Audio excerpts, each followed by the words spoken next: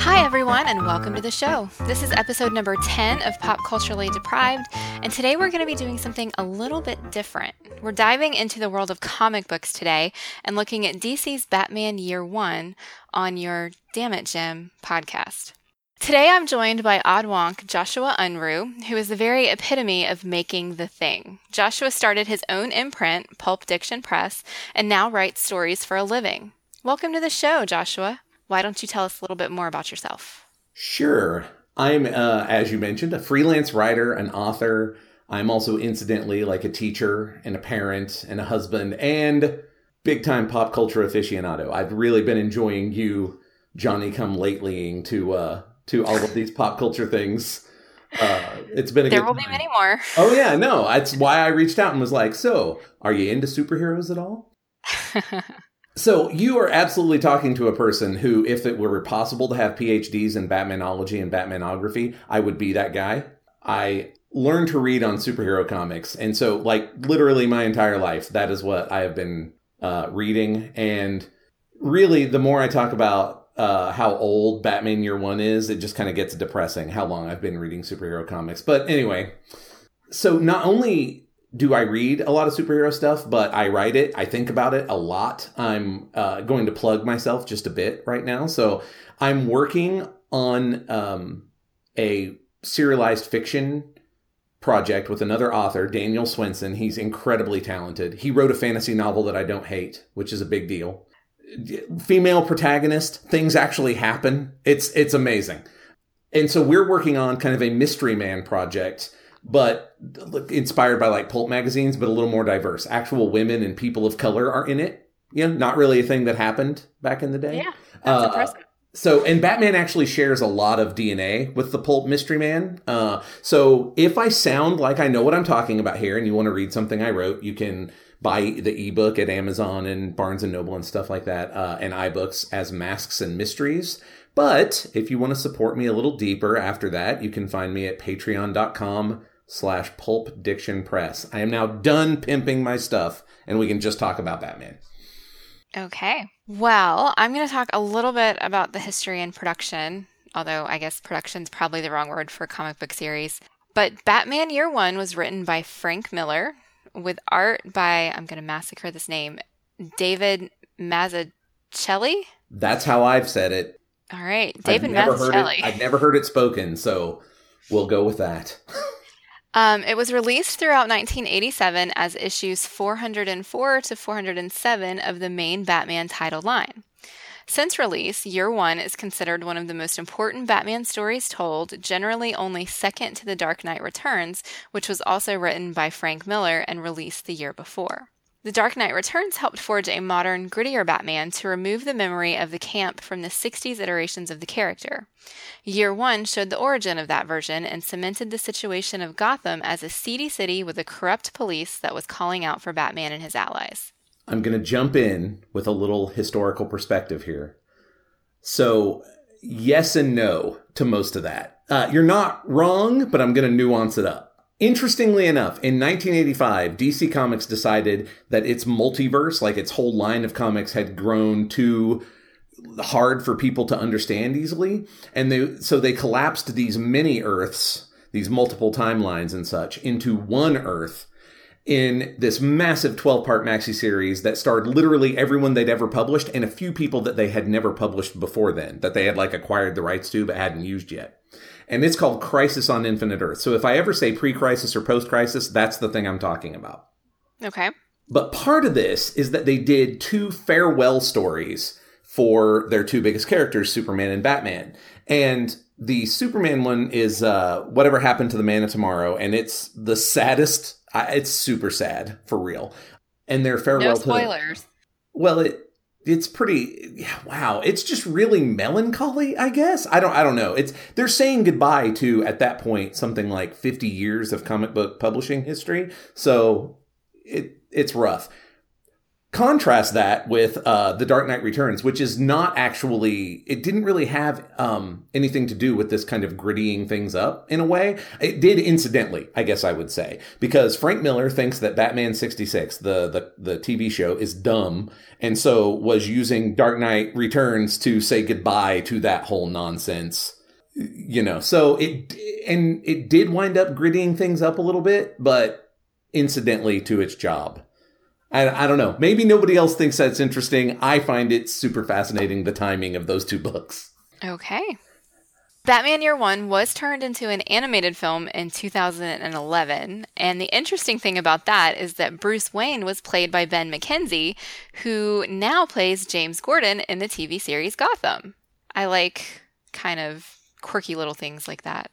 I like intersection of, I want to say fandoms, but it's not really fandoms when they're both kind of the same universe, but you know what I mean, right? We need a new word for that.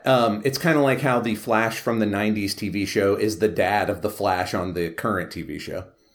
Right. Or how, which I just learned this, so I'm sure you saw that Richard Hatch passed away this week. Yes. And I knew him, I've only seen the 2004 reboot of Battlestar Galactica, so I knew him as Tom Zarek. Right. I did not know until I was reading the articles about his passing that he was the original Apollo. Yes. I had no idea. And so that sort of thing I think is just amazing. Whenever you get somebody who just loves the universe so much that they do lots of things within it. It's great. Absolutely. The Batman from the 66 show played, this is complicated, a sort of mentor inspiration character for Batman in the animated series from the 90s. Like those things just, when they can pepper those through, when a property goes on long enough for that, it's pretty cool. Yeah. So this book's most famous adaptation is the Christopher Nolan movies Batman Begins and The Dark Knight. While the movies were not full adaptations, many characters and concepts about the origin and development of Batman seen in Year One were incorporated. And the interesting thing about that is while I have seen Batman Begins, I have not seen The Dark Knight. It is on my list. Okay. So there will be a separate show about that in the future. That's why, for anyone who is listening to the show and knows me, that's why I am not going off on a Chris Nolan tear right now, because they're going to do another show, and I'm not going to be invited, and that's better for everybody. Duly noted. After you have your show, just we'll talk about it on Twitter. That'll be the way to handle that. Absolutely. Okay. The Year One craze did catch on a bit, especially for Bat books. DC released Batman Year Two later in 1987. However, future crossover events largely removed those events from the continuity, partly because they tell me Year Two is terrible. Is that right? Terrible. It's terrible. I did a little bit of reading on this, and it just sounds kind of insane. Yeah. I don't understand why they did it. Like, none of it makes it. Yeah. The only thing it's notable for is a relatively, teapot. What am I saying? Tempest in a Teapot celebrity of comic book drawing drew it. Todd McFarlane drew it. It is otherwise completely forgettable except for how bonkers it is. Okay. There were some other Year One titles. You had a Catwoman Year One that tried to fix some of the problems from Batman Year One. We'll talk about those as we get into it. There was a Robin Year One, and then there were some other books that sort of followed in that Year One kind of continuity area. The Long Halloween is one of those. The Man Who Laughs is one of those. For my money, I am going to suggest, if anybody reads Year One and wants to go into that kind of young, just starting out Batman area, Batman and the Monster Men and Batman and the Mad Monk, both written and drawn by Matt Wagner. They take actual stories from 1939 Batman comics and retell them. I mean, these stories were maybe 8 to 10 pages long before, and these blow them out into, 6-issue stories that actually, have character development and stuff like that. So, and when did this come out? 2006, 2007. Okay. I highly recommend them. They do a great job. We'll get to the end of Batman Year One, but they kind of dangle that whole, well, I guess organized crime is done. Let's talk about supervillains thing. And both Mad Monk and Monster Men really run with that, the war on crime's over and now it's time for mad scientists and stuff. I really, really like them. They're excellent. Okay. You want to talk about Frank Miller? You want me to talk about Frank Miller? Why don't you talk about Frank Miller? Because you're way more familiar with him than I am. Yes, for a long time I was a Frank Miller fan. So Frank Miller wrote Batman Year One. He also wrote the Sin City series, which is sort of a series of series, all through the 90s and some of the 2000s. He wrote a huge chunk of Marvel's Daredevil series in the early 80s. He has written RoboCop 2, I think, is his movie. Stuff that he drew with Chris Claremont got adapted into The Wolverine. 300 was adapted almost panel for panel into the movie of the same name. So that's Frank Miller. We're going to talk more about Frank Miller when a little later, but I was for a long time a big fan of his. Fair enough. So obviously the big question for me to answer is why I've never read comics, or specifically why I've never read this one. Such a big sigh, Mandy. I guess I better explain this thing. Yeah. I was just never exposed to comics as a kid. It wasn't something anybody in my family did. I grew up in a very conservative family where in our small town, people went to church and they watched NASCAR. And so comic books weren't really something that I even knew about, really, except for a few little boys might have had them in school. Uh-huh.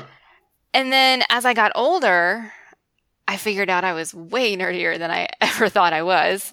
I just really got overwhelmed because there's so much out there. But I have to tell you, with the MCU becoming so popular, it's really got me wanting to go back and read a lot of origin stories, just because I adore the MCU and all of the movies. But there's just so much history that you really need to kind of pick up on the nuances that they're showing you if you really want to get the full picture. You have two problems there, actually. And I don't know how I started reading comics. That's real talk. I didn't have anybody around me. And like I said, I was 5 or 6 years old when I started reading comics. There were spinner racks in grocery stores is literally the only thing I can think of. Those don't exist anymore, Right. But as far as trying to get into it, you're not kidding. So after Winter Soldier came out, the MCU Winter Soldier, people would be like, so this is based on comics. And I would say yes. And they would say, which ones? And I would refer them to that run by Ed Brubaker. And it's amazing. Ed Brubaker and Steve Epting did that book for 10 years. And the Winter Soldier stuff is kind of in the early third or so of it. But here's the thing. When I would tell people to read it, there were 3 different volume 1s from different points in that collection that just said Captain America Volume 1 and had Ed Brubaker's name on it. And I couldn't tell without looking through them which one to give them. So it's an overwhelming proposition, even before you get into things like learning how to read comics, because there is kind of a way that pages are put together and stuff like that. So I can say even in reading this one, I struggled with a few of the pages in this one, trying to figure out, because most of the panels have very clearly defined boxes around them. Some of them did not. And so it was, do I go all the way down the page and then go back up to the top, or do I read it across? I struggled with that. And eventually I figured it out, because it just, eventually you figure out what they're saying or what they're doing and what actually makes sense. Yeah. But when you have to put that much work into figuring out what they're trying to show you, especially when you're reading it on a computer screen where you have to scroll, it can be difficult. That's changed everything. Absolutely. And really the best pages kind of tell you how to read them, but there's still, some quirks of the storytelling. I like to use the example of if you had never seen a cartoon before and then somebody got conked on the head and all of a sudden birds were flying around their head, you would be like, what nonsense, right? I mean, there's just clues, ticks, right. Yeah. So having never read any superhero comics, but having watched at least some of the MCU stuff, Mandy, what were your expectations for Batman Year One? I don't know that I actually had expectations going in, just because I really know very little about Batman as a character. I think I know I mentioned I had seen Batman Begins. I don't remember anything about it other than it had Christian Bale in it. That's it. I have no idea what the plot of that movie was about. And I was obsessed with Batman Returns when I was a kid, but that was because it had Michelle Pfeiffer as Catwoman, and I loved her. Oh, yeah. Yeah. And apart from her, I don't really remember anything of that movie either. So Batman himself is really kind of an enigma to me, other than, I see the memes on, Facebook and all that stuff. And so I kind of get some of the humor and stuff. But as far as an origin story for Batman went, I had no expectations because I didn't know what the tone was going to be. I had no idea what the actual plot was going to be. And so I just went into it thinking, I've always wanted to read comics. I'm reading a comic, and I really hope that I enjoy it. Okay, great. Am I skipping? Okay, I am skipping ahead. So we'll put That's a pin. okay. We'll put a pin in the enjoying it. Now, did you have any experience with Frank Miller or any of his adaptations, the stuff adapted from his work before this? Not that I was aware of. So had you seen 300 or RoboCop 2? I've not seen 300. I've not seen Sin City. Pretty sure I haven't seen the 2003 Daredevil movie or the Wolverine. RoboCop 2 I probably did see. I mean, that would have been way back in the early 90s, right? That would be more like late 80s. Late 80s, yeah. So I probably saw it kind of in passing.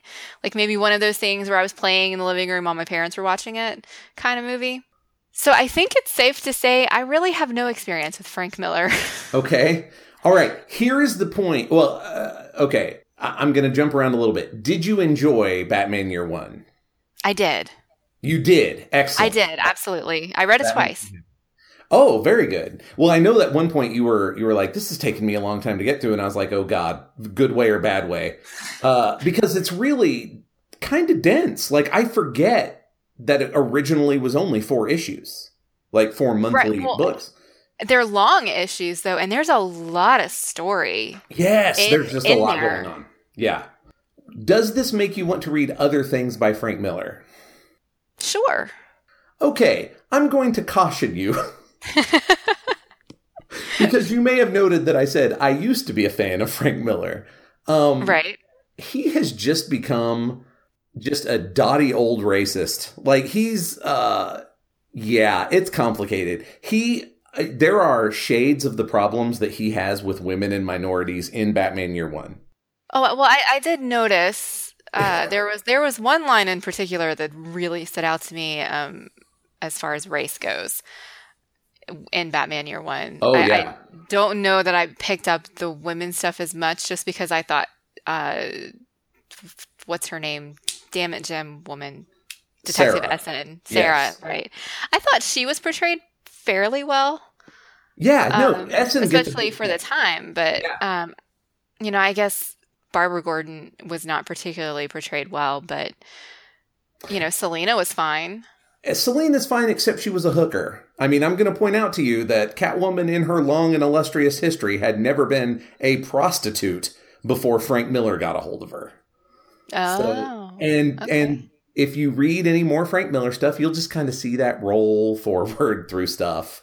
Got it. He's got some problems with women and minorities, and to be honest, he made it easy because he kind of writes hacktastic crap now. So you can just, you're good. You're probably good. You could read Dark Knight Returns if you wanted to, but we should talk about it. And otherwise, I mean, there are still Sin City books that I reread that still have the problems in them, but I think own the problems a little better than a Batman book can, if that makes sense. But yeah, so word of caution on Frank Miller. Word of caution. Especially, there's a book called All-Star Batman and Robin the Boy Wonder. Stay away from it. It's hot garbage. Okay. So I probably won't read anything that somebody doesn't specifically recommend to me. So if he's really that problematic, I can't imagine anybody would actually recommend it anyway. I would throw some Sin City at you for very different reasons than I gave Batman Year One to you. But okay. But even then, honestly, you could probably just watch the movie and you'd be fine. They are extremely faithful to the comics. So okay. Well, I am willing to bet that a significant portion of the folks who are listening to this show have not read this book. So let's go through the story and actually tell folks what happened in these 4 issues. Absolutely. So in issue 1, we begin on January 4th with a study of contrast. James Gordon is riding the train to Gotham City, wishing he could have flown in to avoid the ugliness of the city. Bruce Wayne flies into the city, wishing he had taken the train to feel the grittiness of reality. Gordon is afraid his wife is pregnant and laments that Gotham is no place to raise a family. He meets his new partner, Lieutenant Flass, and learns pretty quickly that the cops in this town are corrupt when Flass attacks some kids for no reason other than he could. Meanwhile, Bruce Wayne arrives and is met by the press, who hope to get answers about rumors of his love life and future plans in the city. At the Wayne Manor, Alfred welcomes him back home. A month later, we learn that Gordon does indeed have a baby on the way, while Flass warns Gordon off of coming down too hard on other officers. Bruce destroys bricks and trees as he trains, but says he isn't yet ready and must be patient. Flass complains to his boss that Gordon isn't fitting in because he wouldn't take a bribe. The commissioner warns Flass not to take care of it until he's out of town, so he can't be implicated. Later, Gordon leaves for the night shift when he's attacked by Flass's men. They underestimate Gordon, who gets the upper hand. He then tracks down Flass and repays him in kind. And I just, I want to talk about that scene. Yes, let's talk about that scene and Gordon. Yes, excellent. Yeah, throughout the whole book, up to this point, they've kind of been setting Gordon up as this kind of tough as nails character in very, very subtle ways. But to actually see him take on these 4 men who have jumped him and then turn around and go back to Flass and do the same thing, I was like cheering for him, but at the same time, I was like, he's kind of scary. That is one of the excellent additions that Batman Year One kind of brings. It really fleshes out Gordon. He was commissioner from minute 1 before this. You only ever knew him as commissioner, and so if they're going to grit up Gotham City and really turn it into this noir hellscape, we need to have a conversation about the kind of guy that can clean that up from the inside, right? Right.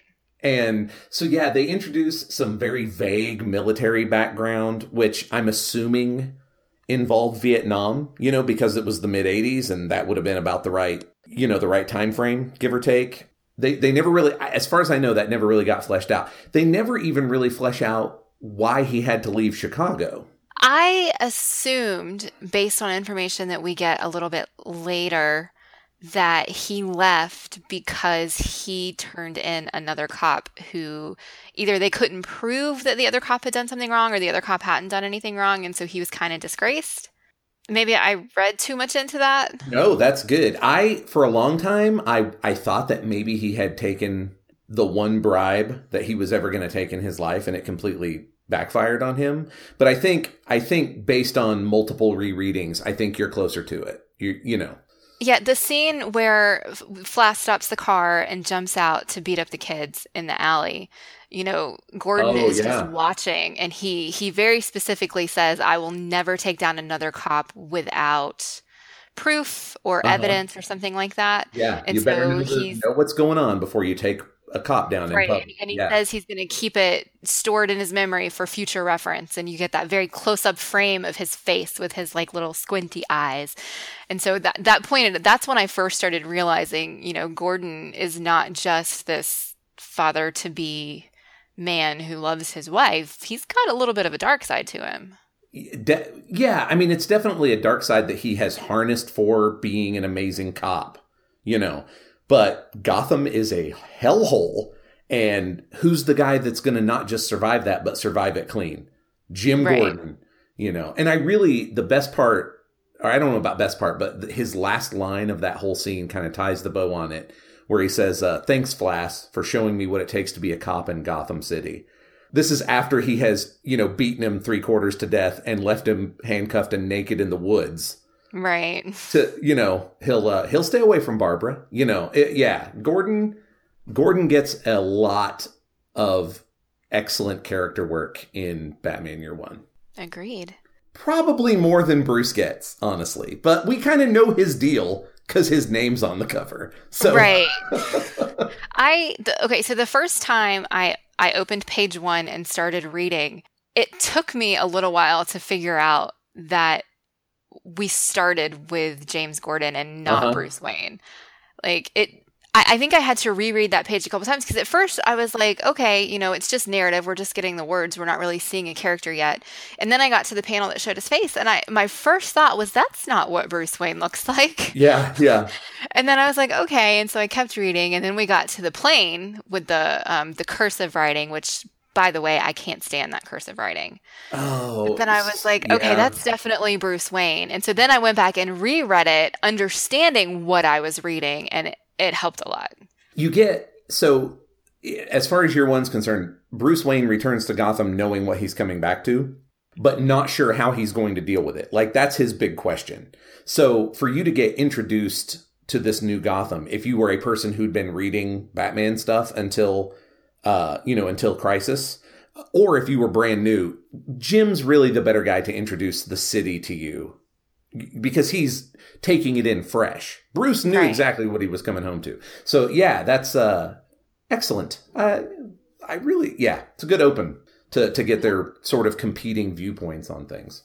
Okay, let's finish out Bruce's story in issue 1. Bruce nails down an alibi before donning a disguise to do recon in the neighborhood where his parents were killed.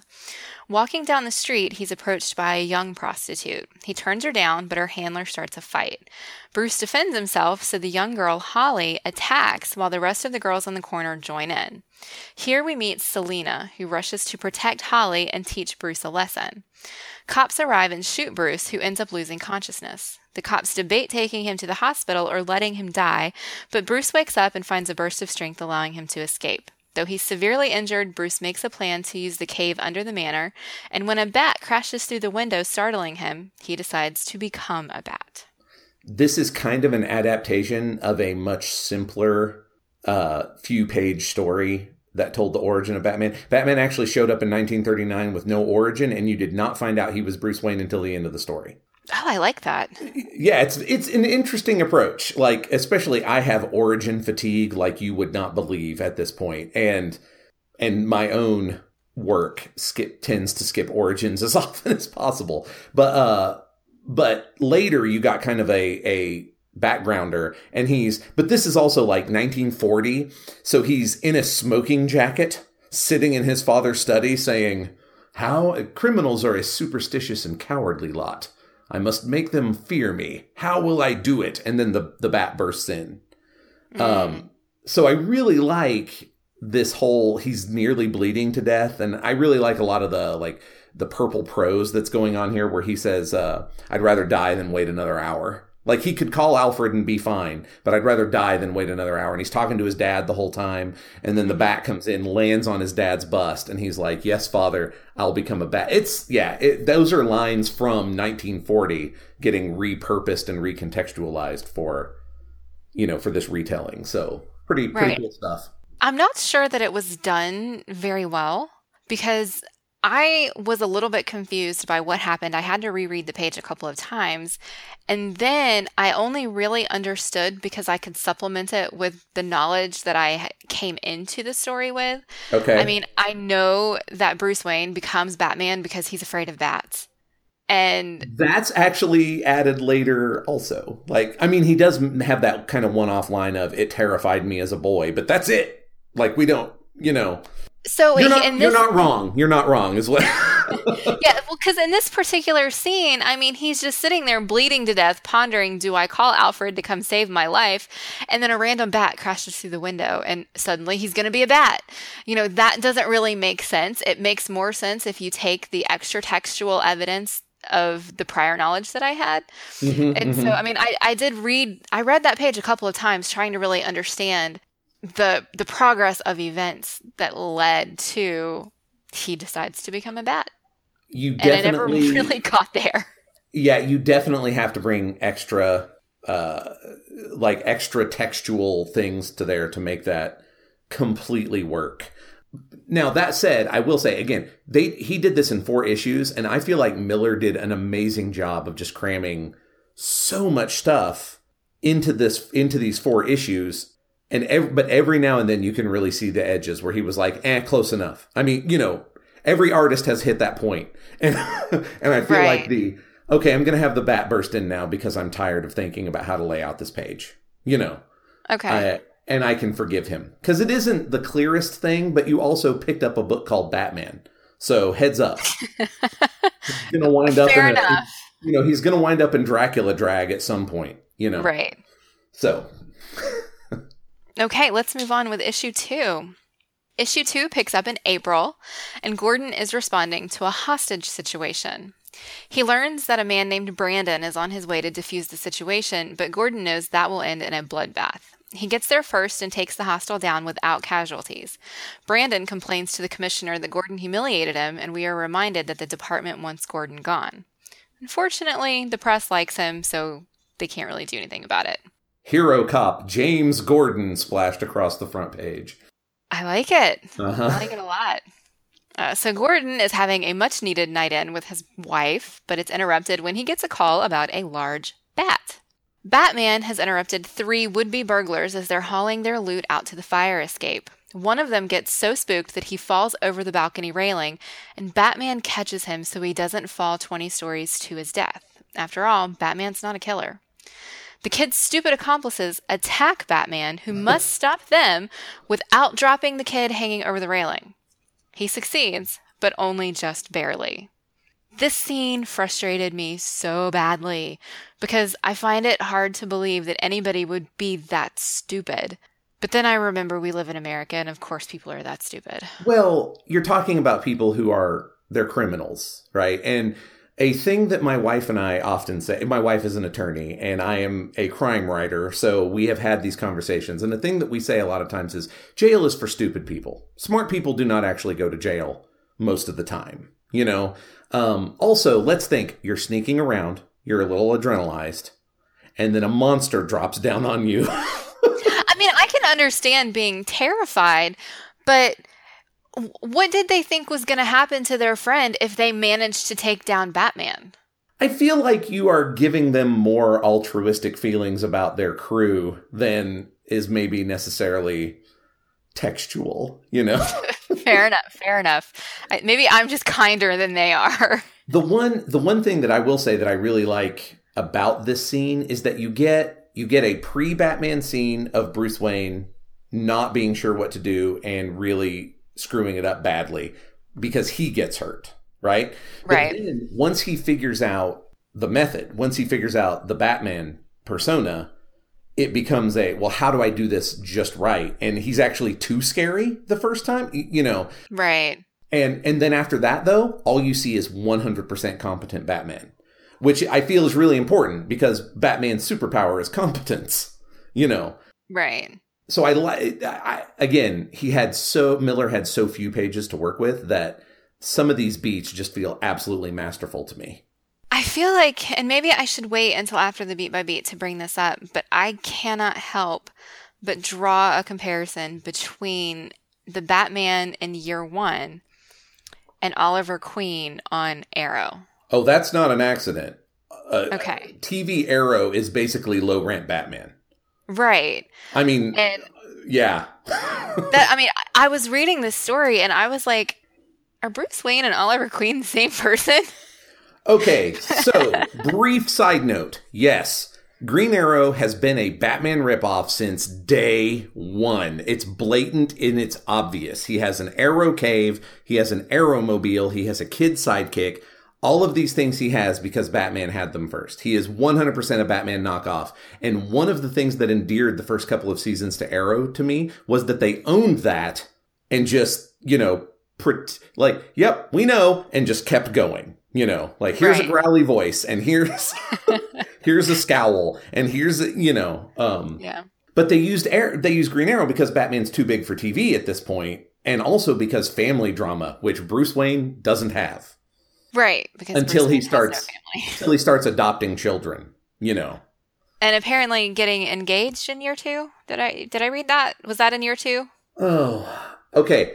In 1939, Bruce Wayne had a fiance that he just lied to constantly about being Batman. And so, yeah, they kind of roll that forward a little bit into Year Two. And also the ones I like better, the Mad Monk and the Monster Men. But Julie gets a much fairer shake in in the Matt Wagner books. So, yeah. But yes, he had a fiance, briefly. Okay. I don't know what else to say about that. It's a terrible idea. It just makes Bruce Wayne a bad person. Like, it's not good, you know. Yeah, I can see that. Because you want to root for him, you want to cheer for him because he's trying to save the city. But he can't be that good guy, that hero, if he's constantly lying all the time. I mean, there's a line there that we want to be careful about because secret identities are a thing. Like, I really have to nuance Superman for a similar reason. To be fair, though, in Superman's case, you don't want intergalactic despots knowing that your family lives in Kansas. So, you know, maybe right, but even okay, really, my only exposure to Superman is The Adventures of Lois and Lane, or Batman, whatever, you know what I'm talking about, Lois the TV and Clark? show. Yes, that one, the Dean Cain one. That's my exposure to Superman, I think. And I think I did watch before Man of Steel. Was it Superman Returns? The one that had Brandon Roush in it? Oh, it's the worst. Well, I would think have said I it was did the see worst. that one. It was the worst until Man of Steel happened, which was the worst until Batman versus Superman happened. But so I feel like, though, even with Superman, eventually he does tell the people he's closest to, right? Well, I mean, he marries Lois, so yeah. Right. And so that's where that line gets drawn for me. Eventually, because he loves her and he doesn't want to lie to her, he tells her the truth. Right. Oliver Queen on Arrow, he brings his closest friends in on his secret identity because, one, he knows he can't do it alone, and two, he doesn't want to lie to these people. That's the line that you don't want Batman to cross. You don't want him to just keep lying and lying and lying to this woman that he's going to marry. Right. Yes. I mean, I feel like the Flash TV show jumps the gun, and he has them, like, people are giving Barry a hard time for not telling girls on the third date that he's Flash. And that seems a little early. But yeah, there's a point where you're like, maybe this person I want to spend the rest of my life with, I should stop lying and tell them about this whole other much larger part of my life. Yeah. Right. Yes. Yeah. No, I agree. So that's why I say the Mad Monk and Monster Man give Julie a little bit better shake. Not the best shake, but a better shake. Okay. Moving forward. Lieutenant Gordon leads a task force at the PD investigating a vigilante that calls himself Batman. Flass insists he's not human. Flass witnessed Batman in action when he stopped a cocaine delivery that Flass was bribed to allow. And he looks a little worse for the wear after the encounter. I really like that scene, too. Like, Flass's voiceover of the lie of what was going on while we're seeing the actual thing. I like that a lot. I liked it a lot, too. But I had to go back and check the dates on these sections several times just because the last time we saw Flass, Gordon had just beat the holy hell out of him. Oh, and that's now we're true. seeing him again, and he's got a cast on, and I'm like, did Gordon hurt him that badly that he's still this injured? And it took me a few minutes to figure out that Batman did that to him. No, that's legit. That's a good point. I never had that problem, but I mean, I can totally see how you would get there. So, yeah. I think sometimes I look at things too closely. Especially when I'm doing it for this, you know, where I know we're going to talk about it, and so I need to have things to talk about, and so I'm like looking at every panel, at every word, trying to figure out how everything fits together, and so sometimes I may be a little nitpickier than I need to be. No, I think you're definitely onto something, because without going too deep into the animated movie, one of the things that works, I feel, amazingly well in the comic book are these hard cuts that sometimes jump 4, 5, or 6 weeks at a time. And they work less well in the movie because we're just not used to movies working that way. Like, right. Do it, and it very closely follows the comic book. So I think you're onto something. I mean, you're new to comics, so that might be part. But also, again, he only had so many pages. That's very interesting. I can see where that would undermine your enjoyment of this otherwise fantastic scene of Flass sucking. No, it was a great scene. And once I understood that Batman did that to him and I went back and reread it, I was like, this is fantastic. I mean, him insisting that Batman's not human, like he's sitting there in front of a room full of his fellow corrupt cops, these tough guys.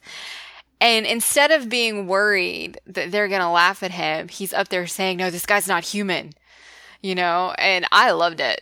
I mean, I thought it was humiliating for him, but he didn't seem to think so.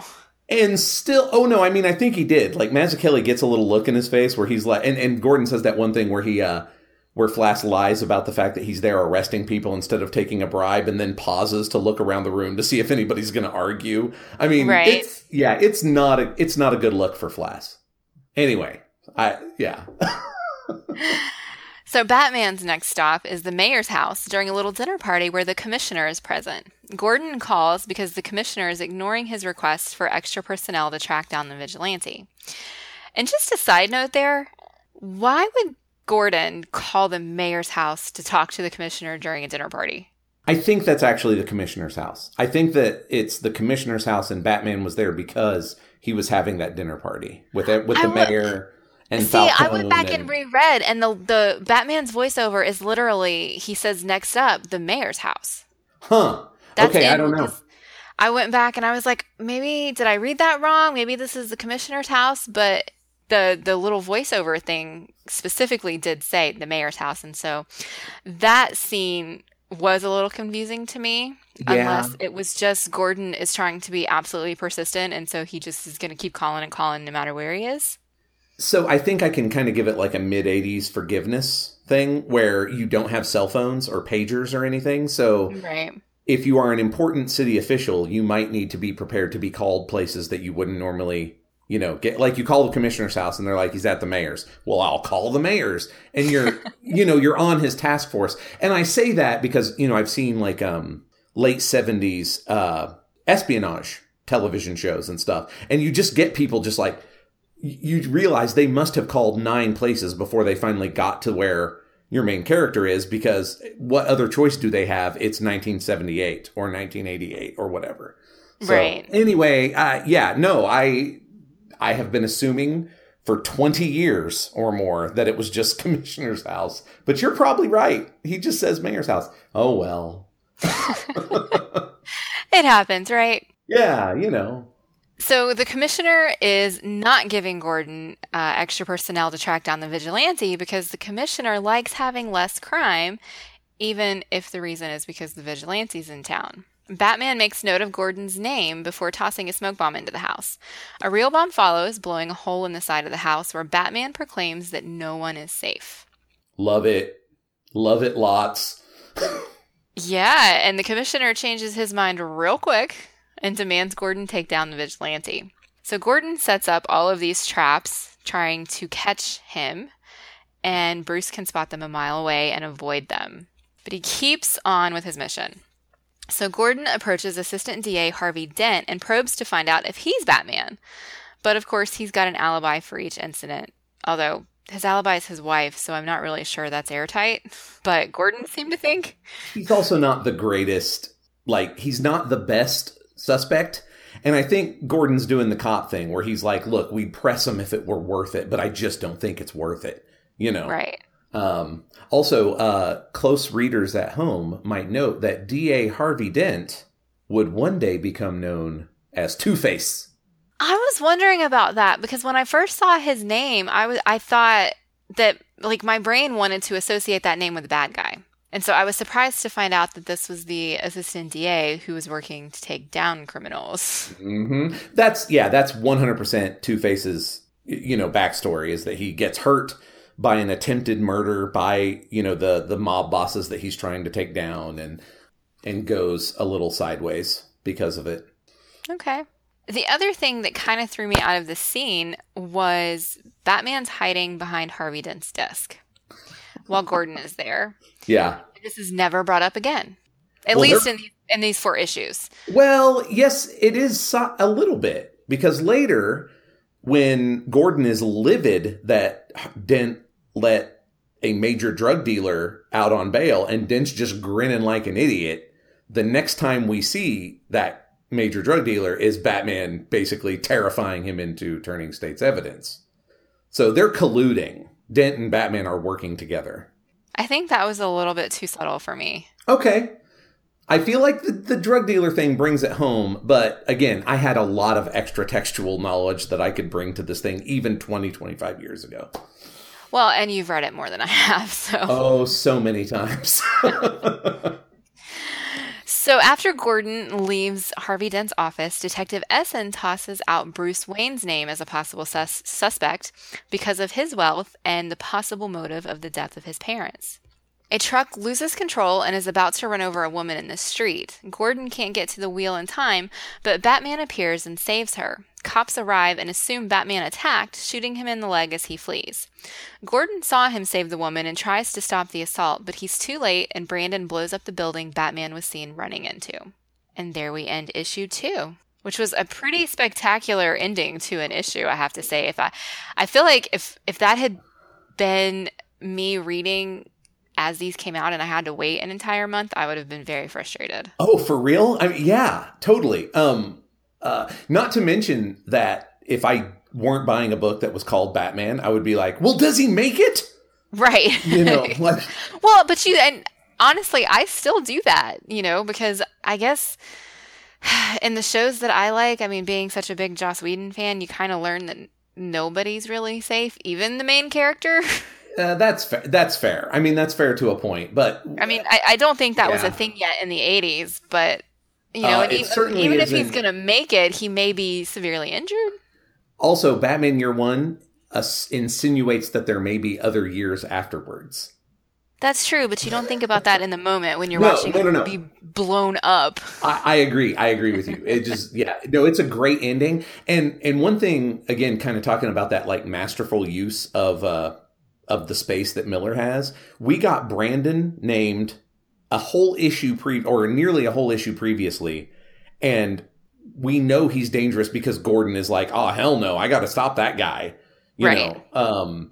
And you even get Selina at one point when I think it's the next issue when Holly's like, stuff's blowing up over there, and she goes, Brandon must have cornered a jaywalker. Like these 2 or 3 lines tell you how dangerous this guy is, and then he's blowing up a building, and you're like, our hero is in trouble. Like, right.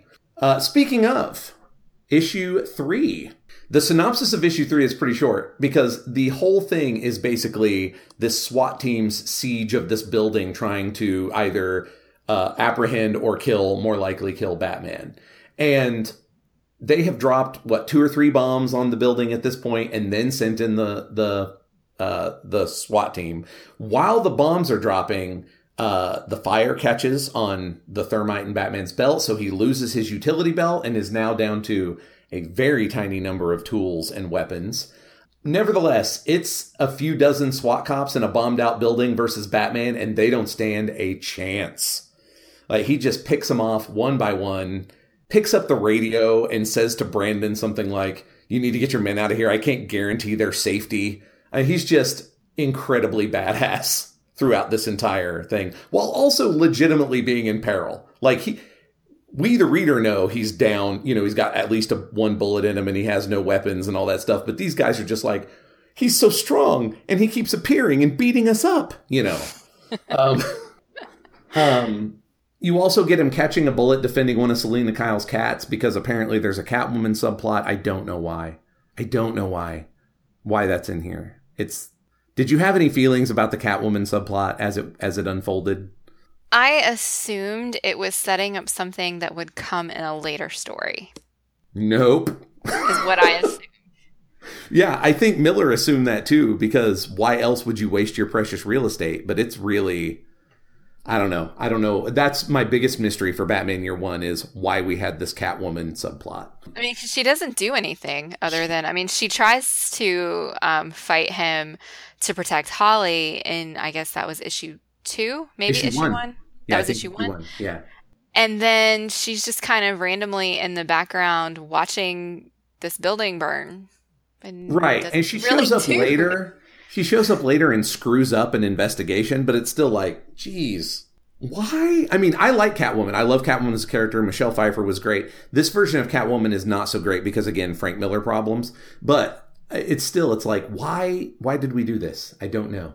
At any rate, we are introduced to the last of Batman's weapons, which basically amount to a lockpick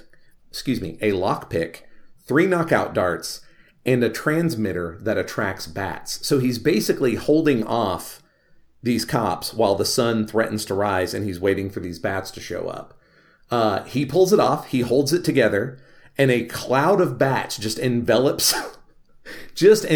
this building and the crowd and the helicopter, and he is able to escape. But in the process, Gordon is a little conflicted. He's like, but he saved the cat and he saved that old woman, and he didn't kill any of these cops that he could have killed. Also, Bruce Wayne covers his tracks. He's skiing, apparently, to cover and broke both arms and a leg to cover up the bullet wounds. Selina begins to make her questionable costuming and life decisions as she becomes Catwoman, and Gordon unfortunately draws closer to his beautiful colleague, Sarah Essen. I was so disappointed in that. So disappointed. Gordon was supposed to be my good guy here, and he's got a pregnant wife. Oh, I know. No, I know. I mean, I think we're doing a very specific thing. If you're familiar with noir fiction at all, nobody is the good guy. You know, now here, Batman has to be the good guy, but he also basically avoids personal entanglements at this point in his career. So that's easy, other than the lying, you know. But yeah, Gordon compromising himself a little bit. It's tough to watch or read. Both. I mean, I felt like I was watching something, you know, while reading this, just because the pictures, the artwork was so vivid. Mm-hmm.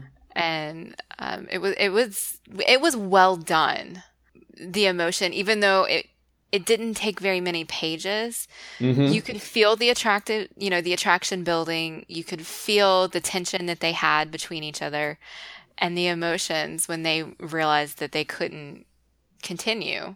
Yes. You know, and it was kind of sad, even though I was kind of angry with Detective Gordon there, but it is what it is. Yeah, no, it's so human, right? Like, he fights with Barbara because they have a kid coming, and he works all the time in this terrible city. And so Sarah is there, and she understands cop stuff, and she's beautiful. And, you know, it's just, she's so different than Barbara, and she's easy. Not in a sexual mores way, but it's a lot easier than his married life, right? Right. Yeah. So anyway, by issue 4, however, Gordon and Essen realize things aren't going to work. Mainly because Jim actually loves his wife and she's pregnant. Essen applies for a transfer. Gordon continues his work as a hero cop by apprehending a major drug kingpin, Skeevers. Great name. Great name. Dent lets Skeevers out on bail. Gordon is angry. This is what I was talking about before, where you know, he's mad and Dent's just all smiles like, want to borrow my umbrella? I mean, you know, it's just they're not on the same page. And it's because Batman is sneaking in to terrify Skeevers into turning state's evidence on Flass. Right. Commissioner Loeb tries to slow Gordon down by blackmailing him over his affair with Essen.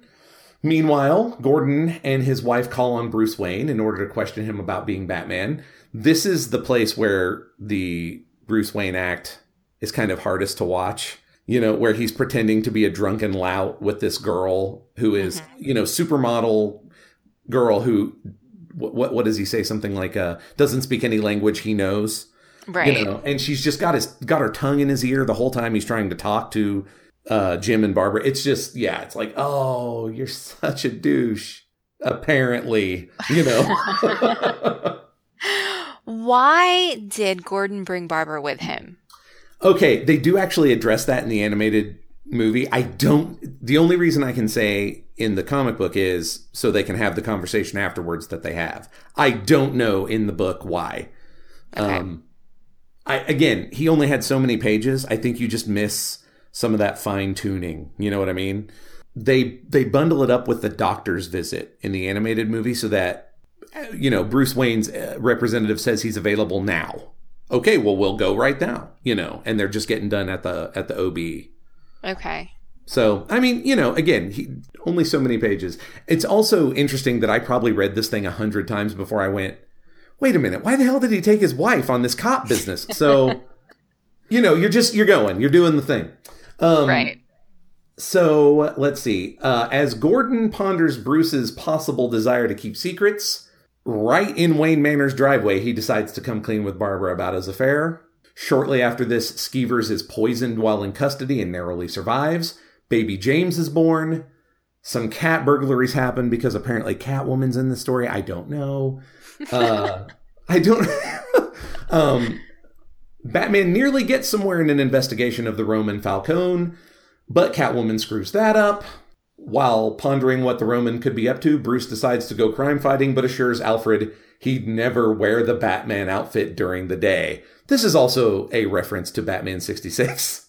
Because he went out, and comics before Crisis, where he went out in the day a lot. Like during the 50s, Batman was a duly deputized officer of the law, because we had to be a good example for the kids. That's interesting. Yeah. 75 years. It's been weird, At any rate, so Gordon is called out on a Penny Ante case, realizes it's at the last possible minute, realizes it's a ploy to separate him from Barbara. Batman has also realized that this is what Falcone was up to and has raced to help Gordon. The mobsters escape with the kid, but after Gordon shoots 2 of them, so badass. But then he also accidentally shoots a thinly disguised Batman and steals his motorcycle to chase after them. Whoops. Right. I mean, it's understandable. He's just in a motorcycle helmet and a jacket, and Gordon is hopped up on adrenaline, and then all of a sudden there's a motorcycle speeding past him. I'm going to shoot that guy too. Right. Well, yeah, I mean, these guys are trying to take my kid, so yeah, I'm going to shoot anybody that moves. Batman recovers. He's armored. He assures Barbara that he won't let her son die, steals a bicycle, and also joins the pursuit. Gordon runs the car off the road on a bridge. The Roman's nephew, holding his baby, attacks Gordon. In the struggle, they all 3 fall off the side of the bridge. The baby first, and then Gordon following. But we see that Batman has dove from higher and gets his hands on the kid.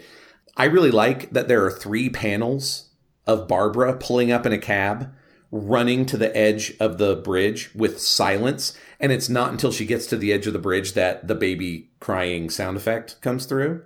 Like, that's a lot of tension. Like, did it work out? I mean, because you're right. Batman's going to be okay. Jim Gordon probably going to be okay. How's baby James? He's... I was concerned about baby James. Right. If anybody was going to go down in that, he's the guy. Anyway, now the unmasked Bruce Wayne, or Batman, but unmasked, hands the baby back to Gordon, who says, I'm basically blind without my glasses. And when he hears Siren says, you'd better go. A new alliance, I feel, has been forged. Then you get just a bunch of cleanup. Flass flips on Commissioner Loeb hard. Loeb's never going to go to jail, but he does resign. Gordon's worried about the incoming commissioner being worse, but he is promoted to captain. He and Barbara are seeing a marriage counselor, and it seems to be helping. Unfortunately, some lunatic is threatening to poison the Gotham Reservoir. Calls himself the Joker. But Gordon's not worried. He's meeting a friend. He thinks he can help. That's a reference to the first Joker story, actually. It's called The Case of the Criminal Syndicate. And that was the Joker's first story, was he was poisoning the Gotham Reservoir. I like this ending because it wraps everything in the story up so neatly, but gives you potential to do more. And I feel like they probably could have done more and done it really well, even though apparently they kind of didn't. At least not with this, not with Frank Miller. Yes and no. Crisis was weird, and you don't care. But so yes and no is the best answer I can give. Okay.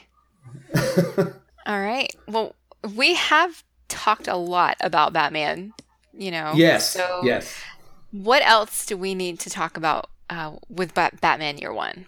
Well, if you don't have anything else specifically, I mean, I can say this is one of those seminal works, right? Like, it's had a huge impact on Batman as a character for decades. Honestly, it kind of changed things for the superhero industry as a whole, along with a couple of other books. And speaking for myself, huge impact on my own writing style. And so even though Frank Miller is now like a dotty old misogynist racist, and believe it or not, Batman Year One is no longer my favorite Batman origin, everything with Batman in it is in some way a continuation or a response to Batman Year One. That is bar none. Well, that's good, because I really did like the story a lot. I was impressed by how much story, world building, and character development you got out of a comic book. Yeah. For somebody who's never read a comic book, you just kind of always assume it's a bunch of pictures with a little bit of words. And that's kind of what it is, but it's really not because, oh my gosh, I mean, this was dense. Yeah. I mean, it took us, what, 40 minutes to just go through these 4 issues? To hit the highlights, right? Right. Like not to dig into, well, we dug into a few of the finer points, but I mean, people, if you've never read this thing, we hit the highlights, you know. We did. And if anybody wants to read it, I will link to the online version in the show notes, and you can go read it. And I do recommend it. It was fantastic. I think this was perfect for my first comic book, I think. All right. Excellent. So and if I wanted to read more Batman, you've kind of addressed this already, but is there really a particular Batman story that I should read next? That you should read next. Okay, if we were going to really talk about it, I would probably suggest my current favorite Batman origin. It's called Zero Year. It was by Scott Snyder and Greg Capullo. I think it's Capullo. I'm not sure how to say his name. Capullo. That's the thing about comic books. I never get to hear how anybody's name is said. You know? Right. Every time, when all you do is read, you just have to figure out how to say it. And so I can suggest some other things. If you really like this gritty urban Batman, they did a story called No Man's Land that ran through 6 or 7 different Bat titles for a solid year, where Gotham was broken by an earthquake and the United States government says, we're not going to fix it, and just declares it No Man's Land, but Batman won't abandon it. So it's kind of post-apocalyptic, within just the Gotham City limits, I guess. That's great stuff. I would highly recommend that if you like this. But I like Batman the superhero more these days, and Zero Year does an amazing job of setting him up as more of a superhero and less the urban vigilante. I am also now going to list a whole slew of books that, if anybody really wants to dive into Batman, is literally the best Batman has ever been. Go for it. It's everything that Grant Morrison wrote. He's one of my favorite writers for comics, for anything really, but especially superhero comics. It starts in Batman and Son. Then you read The Black Glove. Then you read Batman Rest in Peace. Then you read several volumes of Batman and Robin. Then The Return of Bruce Wayne. 2 volumes of Batman Incorporated, and finish it up with Batman Incorporated Leviathan Strikes. It sounds like a lot because it is, but it is literally one story about Batman being the best that Batman has ever been. I think I would like that better. One of my hesitations with reading comics is that I'm afraid of getting confused and constantly having things changed, having things retconned. Because, I mean, Captain America has been around since the golden age of comics. He's not the same character today as he was back then. You have to kind of restart the story and restart the cycle. And so it's not a complete story. It's several different takes. And I like being able to sit down and read something from beginning to end. And so comics really they scare me. Superhero comics are not going to do that for you very often. Yeah, it's true. Other comic books are, like other genres are, but superhero comics are sort of built on the idea of publishing forever. Yeah, well, I mean, I am familiar with the new Buffy comic. So, season 8, season 9, I think we're up to season 11 now. But those, to me, are television series told in comic book form.